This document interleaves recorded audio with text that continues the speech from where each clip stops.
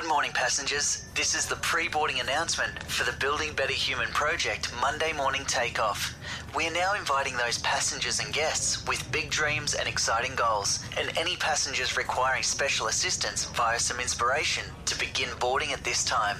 Regular listeners of the podcast can board at any time via the priority boarding lane. Please have your boarding pass, notebook, and biggest goals imaginable ready to show the world. Regular boarding will begin shortly.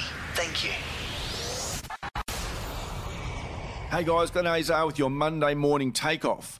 Action steps, tying it all together. Over the last few Mondays, we've worked on your vision for the next 12 months. We've chatted about your big five, which are tied into that vision.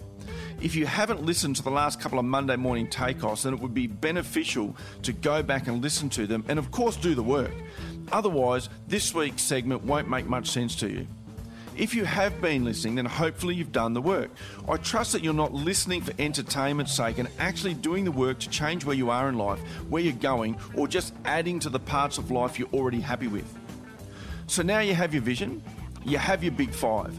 This week, I want you to break down the year into quarterly blocks, so every 3 months / 90 days, same thing. For the next 90 days, what are 3 things that you could do that would be most beneficial or would most move you towards your vision and your big five? Then go one step further. What could you do in the next 30 days to move you towards your 90-day goals? This is called reverse engineering. You have the vision and the big five for the year, and you want to work back from that and ask yourself, what could I be doing in the next 90 days and then the next 30 days that will have the highest likelihood of a good outcome towards my yearly goals and vision? The best part about this is you get to adjust it every month. At the start of each month, analyse how the last 30 days went.